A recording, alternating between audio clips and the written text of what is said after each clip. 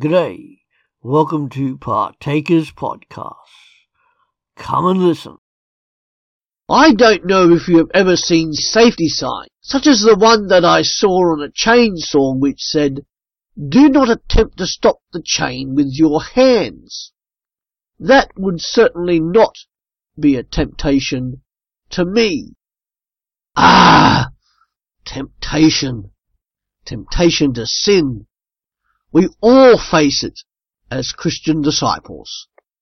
Who are we tempted by? We are tempted by the archenemy, the devil. We are tempted by other people to disobey God.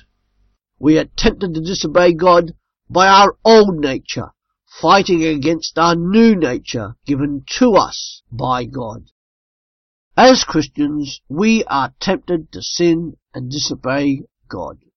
When you are tempted to disobey God, either in action or inaction, you are not to touch it, just like you wouldn't try to stop a chainsaw with your hands. Christians face constant temptation to disobey God and sin against Him. However, temptations are common experiences for all Christians. God allows temptations, but He will never let you be tempted beyond what He knows you can handle. That is His promise. And even more, He always provides a means of escape from temptation.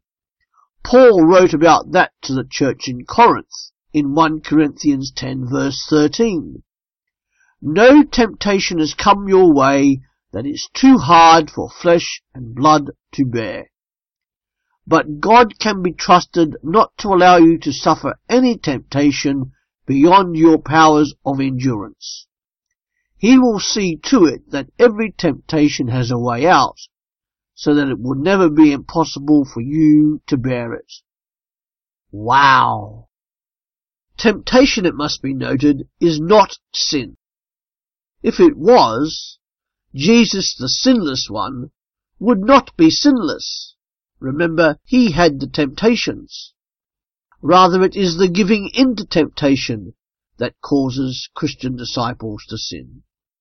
By dealing with temptation at the very moment it confronts you, you show you are living a life worthy of Jesus Christ.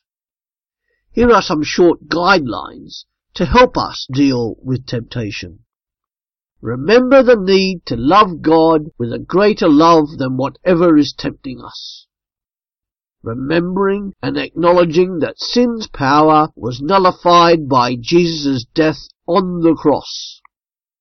Remembering that as Christian disciples, we are to continue living under the control of the Spirit's power, the Holy Spirit who lives within you and empowering you. Wow! Remember that you are, as a Christian, to be living a moment-by-moment dependence in faith on the Holy Spirit's power and making conscious decisions by an act of your own will to benefit from the Holy Spirit's power and assistance. He will help you if you ask. Remember to continue to grow as a Christian disciple. And one of the main keys to growing as a Christian disciple is to submit everything to God and keep on submitting everything to God. You are growing more in love with God, and therefore your desire to disobey Him becomes increasingly less. Finally, here is another wow for you. Remember that the Holy Spirit lives inside you, empowering you, and greater is He that is in you than anything else in the world, including those things that tempt you. Now that is a comforting thought, because it means we do not face these temptations alone. How easily the Holy Spirit living inside us is forgotten. So next time you are faced with temptation to sin and be disobedient to God, pray and ask for God's help out of temptation. However, be prepared for the answer, because it may not be the answer you expect. Be alert to the possibilities to escape temptation. If you have specific sins that entangle you habitually, ask the Holy Spirit. He will help you avoid the temptation. It may also mean that you are to avoid the situation or circumstance where you are being tempted. You can also get close friends to pray for you, as you also pray for them. That's it for today. Come back every day to www.partakers.co.uk, where there is something uploaded to help you as a Christian disciple, wherever you are in this world, to live for Jesus Christ.